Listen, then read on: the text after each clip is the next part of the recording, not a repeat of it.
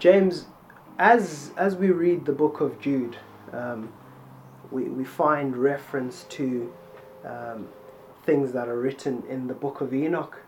Now, of course, the book of Enoch did not make it into what you and I know as the Bible. Yeah.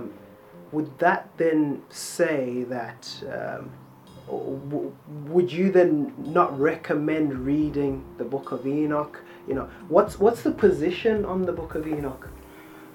The book of Enoch is not listed as an inspired book because it doesn't meet the 4 criteria that I mentioned. When you asked the question before about what books get into what we call the canon, the rule basically.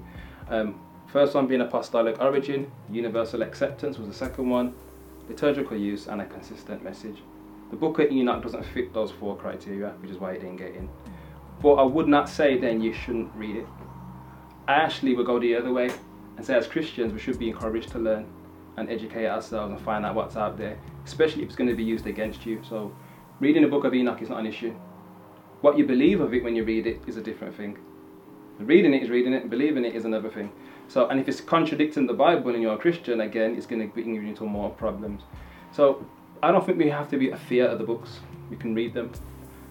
But we have to have the understanding that these are not the ones that God has said, I am speaking through, or I have sent for you for living. But it's just information. So I have no problem with people reading other books.